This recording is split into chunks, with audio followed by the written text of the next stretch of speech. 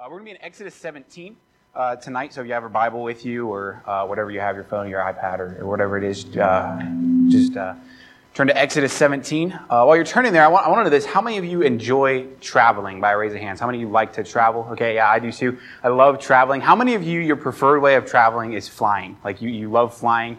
Nobody. Wow. Okay, a couple of you, yeah. How many of you like driving? Okay. See, for me, I love flying. Okay, flying is one of my favorite things to do. The problem is something always goes wrong, right? Every time you fly, something always goes wrong. I remember when I was traveling for Neighborhood Bible Time 2 summers ago, I was told that I was going to be by myself for 2 weeks, which is kind of unheard of. You normally don't travel by yourself. And so they told me I was going to be traveling by myself. And so I get to the airport, I separate from my partner, and I go to the check-in where the baggage was, and I had never heard of this airline before. I can't even remember what the airline was called. I've never heard of it before. I go up to the gate, and they weigh my baggage, which is normal. You know, you put your one bag on there, you put your other bag on there, and they weigh your baggage. Then they asked me, hey, can you put your carry-on bag on there? And I was like, that's a little weird, but yeah, sure. I put my carry-on bag on there, they weighed it, they put it back. And then they ask me, then they say, hey, can you put your backpack on there? Which is also weird. They never ask you to put your backpack on there. So I put my backpack on there, they weighed that, handed it back to me, I put it back on my back. And then they asked me this question, which kind of let me know that the rest of the day was not going to go very well. They said, hey, how much do you weigh? Like, what? Like, no, you're not supposed to ask that question. So I told them how much I weigh. I'm not going to tell you how much I weigh. And so they ask me how much I weigh. I tell them, and then they say, okay, you're meeting at this gate. I go out to the gate, and it was super weird. They had this elevator that goes down to the actual, like, the tarmac where the planes take off from. And the elevator was right there. And when you check in, you didn't go down a hallway like you normally do when you get on a plane. You went onto the elevator, down to the tarmac. I walk out, and there's this little puddle jumper of a plane. Right? It's got like 6 seats. There's the 2 pilots in there. So we all pile on. They throw our bags in the bottom of this plane. We all get it. And they had to distribute us amongst the plane by how much we weighed so that the plane didn't topside while we were flying. So I get in this plane. There's no air conditioning in this plane. This plane is hot. It's ridiculous. And I'm wearing a suit because when you travel for Neighborhood Bible Time, you always have to wear a suit. And I am just sweating my mind out. And I get in the plane. And you know how they have that safety talk before they get in the plane where they say, you know, make sure you take the thing behind your seat when you have to jump into water and make sure you put the mask on right. The only safety instructions we got on that flight was a pilot turned around. They said, hey, if the plane catches on fire, there's a fire extinguisher under my seat. Grab it, put the fire out. That's it.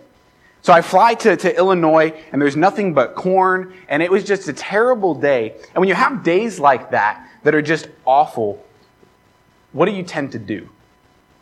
If you're anything like me, when you have a terrible day like that, your first reaction is not, oh man, praise God, God's good, this is great, it's awesome. No, that's not our first reaction.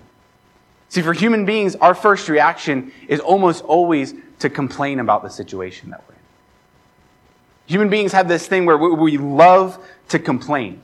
It's estimated that human beings complain about 15 to 30 times every day. Americans complain 15 to 30 times every single day. And sometimes we just look for things to complain about. Like, I mean, if we go to Culver's or something and we sit down, like our burger is good, but then our fries are soggy. Or our drink, if those are both good, then our drink is too watery. Or if all of those things are good, then our seat is uncomfortable. Or the walls are painted the wrong color. Or it's too cold. Or it's too hot. We find things to complain about. We look for things. But what is complaining?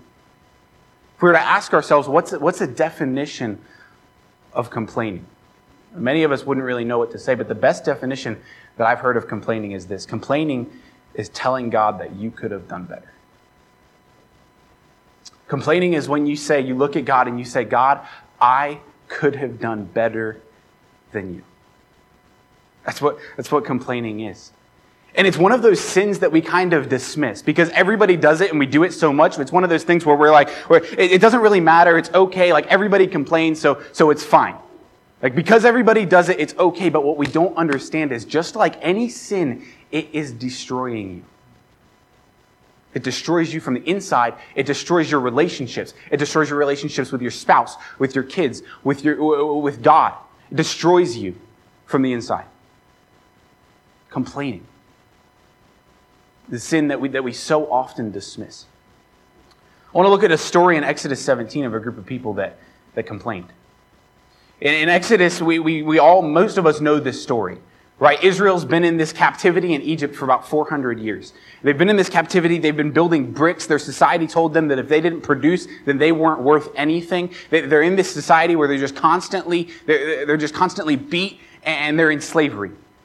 And then God, through Moses and through the 10 plagues, he takes Moses, he takes the 10 plagues, he delivers them out of Egypt, right?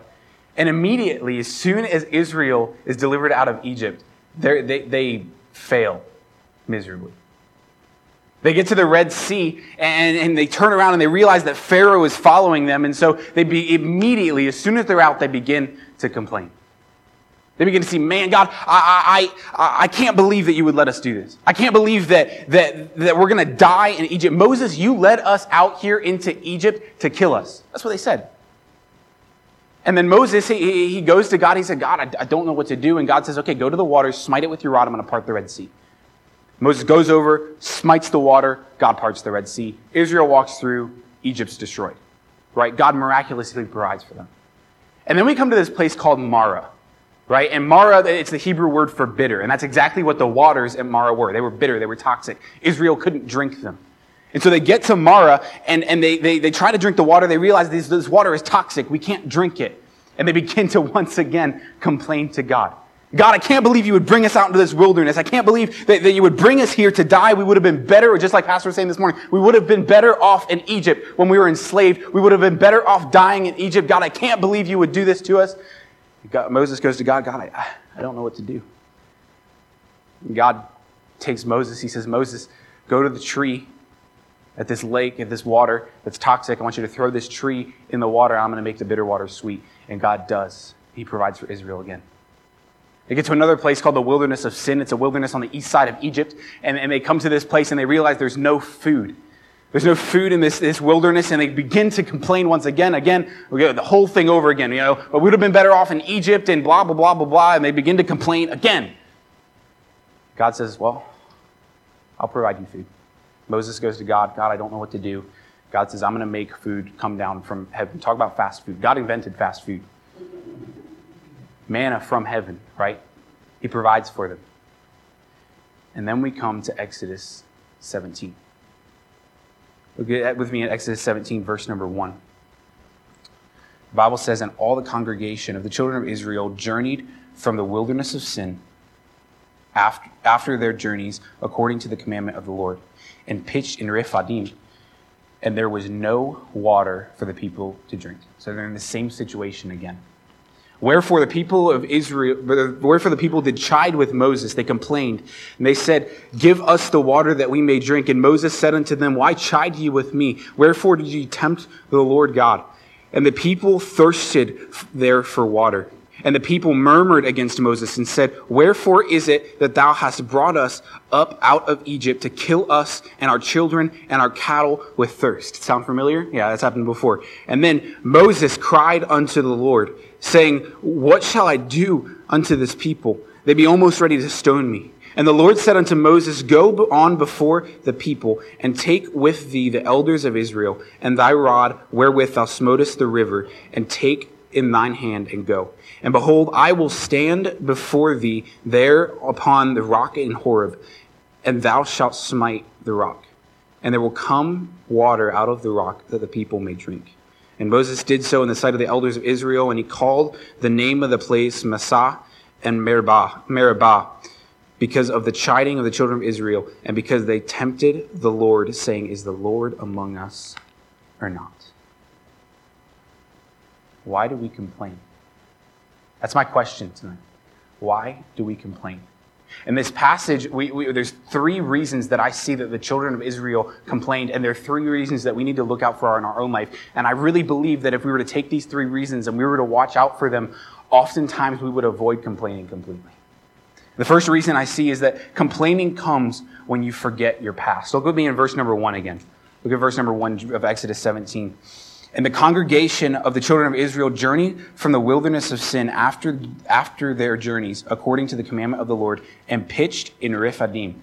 And there was no water for the people to drink. They come to this place called Rephidim. Now, Rephidim is the Hebrew word for resting place. And so you could have imagined their excitement when they go from being in Mara, in the wilderness of sin where there's no food and there's no water, and they come to this place called Rephidim. And it's this place called the resting place. And finally, man, we're going to be able to get some rest. We're finally going to be able to have this rest that we've been wanting for so long. And they get there and there's no water. They've been in this situation before. And in this moment, Israel forgets completely the amount of times that God has provided for them. I mean, remember at the Red Sea, God parted it. In the wilderness, at Mara, He made the bitter waters sweet. In the wilderness of sin, He provided manna. But in this moment, Israel just completely forgot everything that God had done. They forgot the fact that God had provided for them 3 times and brought them out of slavery. They completely forgot about it. Every time that Israel was in need, God provided for them. But in this moment, that didn't matter. How much like us does that sound like? I wonder, do you forget the amount of times that God has provided for you? Do you forget that time that God provided the finances when you needed it? Have you forgotten the time when God brought your prodigal home? Have you forgotten that every single time that God has provided for you? And oftentimes we could avoid complaining if we would just look behind us. If we were to look at what God's already done, like, God, you've done this, you've brought me to this point, and I know you knew what you were doing back there, and so I know that you know what you're doing right now. And if we were to remember that, we could avoid complaining completely. Do the blessings of God leave an imprint on your heart? Like some of you may be going through something right now, and it is tough. It's just beating on you all the time, and it is hard. And you find yourself so often complaining, but if you were to just look at everything God's done in your past, you could avoid it. David said in Psalm 9:10, he said, "And they that know thy name will put their trust in thee, for thou, Lord, hast not forsaken them that seek thee." See, what David said is, you've never forsaken the people that seek you before, and I know that I'm seeking you right now, and so you will not forsake me because you never have before. David also said in Psalm 37:25, "I have been young and now am old, yet I have not seen the righteous forsaken, nor his seed begging bread." Again, hey, God, you've provided in the past. You've done what I know you've done what you can do in the past. You've done everything that I've needed in the past. And so right now, I know that you're going to do what I need you to do. So what David didn't do is he didn't complain. He didn't murmur. What he did is he trusted God. He trusted in what God had done. And see, what we learn from this point is that when complaining starts, here's our key thought: when complaining starts, look behind you. Because some of us, we're going to spend our entire lives complaining, murmuring, telling God that you could have done better. When in reality, if you were to just look behind you and you were to look at where God had you and what you could have been in, you would see that the time that you're in right now is a blessing that you can learn from. So when complaining comes, look behind you. The second reason that we can avoid, or the second reason for complaining in this passage is complaining comes when you focus on yourself. Look in verse number 2. Wherefore the people did chide with Moses and said, "Give us water that we may drink." And Moses said unto them, "Why chide ye with me? Wherefore do you tempt the Lord God?" See, they come to this place, this resting place, and what they don't do is they don't sit down, they don't take time, they don't say, "Oh man, look at what God did." They don't glorify God for what they did. The first question they ask when they come to Rephidim, and they say, "Hey Moses, where's our water?" Like, hey Moses, this is what we want, this is what we need, this is our preference right now. Where's our water? No time to glorify God. No time to thank God for what He had done. No time to trust God for what He had done. The only thing they do, the only person that they can think about is themselves. It was all about their desire. What the Bible says is that if we delight ourselves in the Lord, He'll give you the desires of your heart. That means if your desire is Jesus, you'll always have what you desire. You'll always have Jesus. But so often we spend our lives chasing what we want. Chasing our desires, chasing what we have. And that is going to lead you to complaining because you will never have everything you want. But if everything you want is Jesus, you'll always have what you want. You'll always have what you want. See, they felt like water was what they deserved. I have a lot of nephews and nieces. That comes with having 5 sisters. And so I have a lot of nephews and nieces. And if I were to take any one of my nephews and I were to put a chocolate cake on the table, like let's say I set him right here, I put a chocolate cake right in the middle of this table, and I put his dinner in front of him. Like I put a steak or chicken or something like that right here in front of him. And I say, okay, go ahead and eat your dinner. Now, if he eats the dinner, and with that chocolate cake in front of him the entire time, right? If he eats that dinner, and I don't give him any chocolate cake, it is going to be World War III in my house, right? Because why would that happen? Why would he get upset? Why? Because he feels like he's earned it. He feels like he deserves it. Like I ate my dinner, and I give me my cake.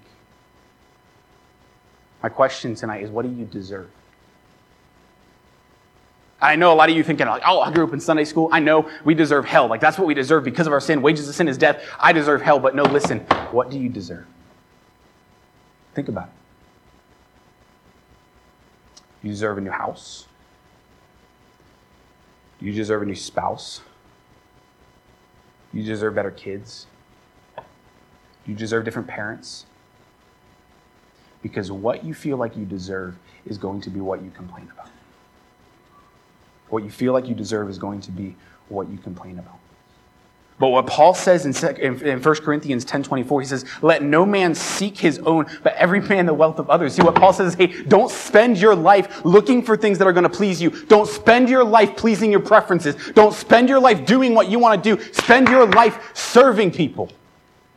Spend your life serving the church.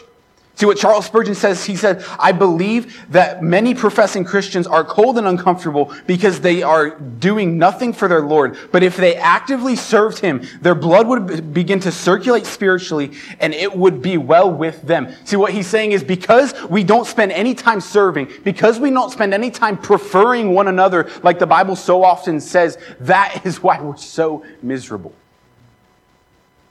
Children of Israel, they were selfish. The only person they cared about was themselves. And that's what I'm asking tonight, is the reason that you complain because you think about yourself more than you think about other people. What do you deserve? Because remember, what you deserve, what you feel like you deserve, is going to be what you complain about. So are you going to spend the rest of your life complaining, or are you going to spend the rest of your life serving? Here's our key thought from that point, is that when complaining comes, serve someone. Because I know in my life, when I have a complaining spirit, when I feel like, oh man, like I want that, or I wish I had this, or my life is terrible, when I serve someone, when I give to someone who needs something, when I help someone, man, I don't want to complain. Like I just did what God wanted me to do. I served someone, I helped someone. I don't have anything to complain about. So when complaining comes, serve someone. But thirdly, we see that complaining comes when you doubt God's love. Look with me in verse number 7. We'll come back to the rest of it, but skip down to verse number 7. The Bible says, and he called the name of the place Massah and Meribah because of the chiding of the children of Israel and because they tempted the Lord, saying, is the Lord among us or not? Think about that. These people that have been provided for over and over and over again. Man, is God even here? You ever been there? I know I have. Like you're like, man, everything's going wrong. You wish you had more money than you did. People aren't treating you the way that you deserve. Like, man, is God even here? Does he even love me anymore? Does he even care what's going on in my life? See, one of the key ingredients to complaining, or on the lines of the recipes of complaining, is forgetting a truth that you learned in Sunday school. God loves you. If you forget that truth, yeah, you're going to complain. But if you remember that truth, you're not going to have anything to complain about. Think about it. The God that Pastor Yoder was talking about this morning, that God that's holy, that God that's perfect, that God that's sovereign, that God that created the universe, that God loves you. And I think that if we truly grasped that truth, we would have nothing to complain about. Nothing. The Bible says in 1 John 4:7, "Beloved, let us love one another, for love is of God, and everyone that loveth is born of God and knoweth God. He that loveth not knoweth not God, for God is love." In Romans, the Bible says, "Nay, in all things we are more than conquerors through him that loved us. For I am persuaded that neither death, nor life, nor angels, nor principalities, nor powers, nor things present, nor things to come, nor height, nor depth, nor any other creature shall be able to separate us from the love of God which is in Christ Jesus our Lord." Listen, church, grasp that truth. Like, if you don't grasp that truth, sure, yeah, you're going to complain. But if you grasp the truth that God loves you, like, it's become a cliche in our church. We don't think about it. We don't think about it in the churches in America. We don't think about the fact that God loves you. But if you remember that track, listen, if you remember that truth, you have nothing to complain about. You have nothing to complain about. This group of people that had been provided for over and over again, they ask, is God even with us? Does God still care? Does he still love us? God was there. He provided for him again. And if you'll notice, every time that God doesn't respond to the complaining of the children of Israel. He doesn't respond to it. But when Moses comes humbly before him and prays and says, "God, I need your help," that's when God responds. That's when God responds to it. And it's interesting, God tells Moses to go to this rock that's in Horeb. And so Moses takes this hike to Horeb and he comes to this rock and God says, "Hey, Moses, smite the rock with your rod," and water comes out of the rock. And God provides for the children of Israel, just like he provides for us every single day. There's a deeper truth here that I want us to grasp, because in 1 Corinthians 10, Paul compares that rock to Jesus.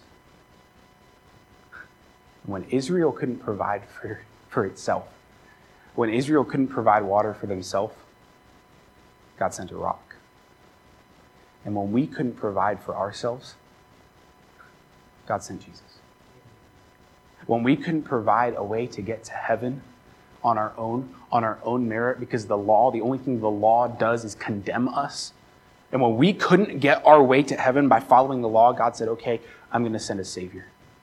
I'm going to send someone to take that sin," and he put his son on a cross. And just like when Israel couldn't provide water for themselves, we couldn't provide salvation for ourselves. But God sent a rock. He sent Jesus. Here's our key thought from that point. When complaining comes, remember the gospel. If you remember the fact that God loved you enough to send Jesus, God loved you enough to provide that rock, you have nothing to complain about. Israel's complaining stopped for a short time after God provided for them. But their trials kept coming and coming and coming. And look, church, when you might go through something right now and God brings you through it, but the next one's coming, because every moment is preparing you for a future moment. And some of you may be beating yourselves up right now because you're like, "Man, I complained every day this week." God's gracious. He'll provide for you. He forgives you if you'll go to him and ask for it. Go back to him. Stop complaining. And when complaining comes, when you feel like when you're going throughout this week, something goes wrong and you want to complain, remember these three truths. When complaining comes, look behind you. Look at what God brought you from, not what God's bringing you into. When complaining comes, serve someone. Give to someone. Provide for someone. And then when complaining comes, remember the gospel. Because if you remember the gospel, you have nothing to complain about. Let's pray. Father, thank you so much for this truth that you've left for us in Exodus 17. And God, I love you so much. I'm thankful for your word. Thank you for how applicable it is to us every single day. And Father, I pray that we'll take these truths.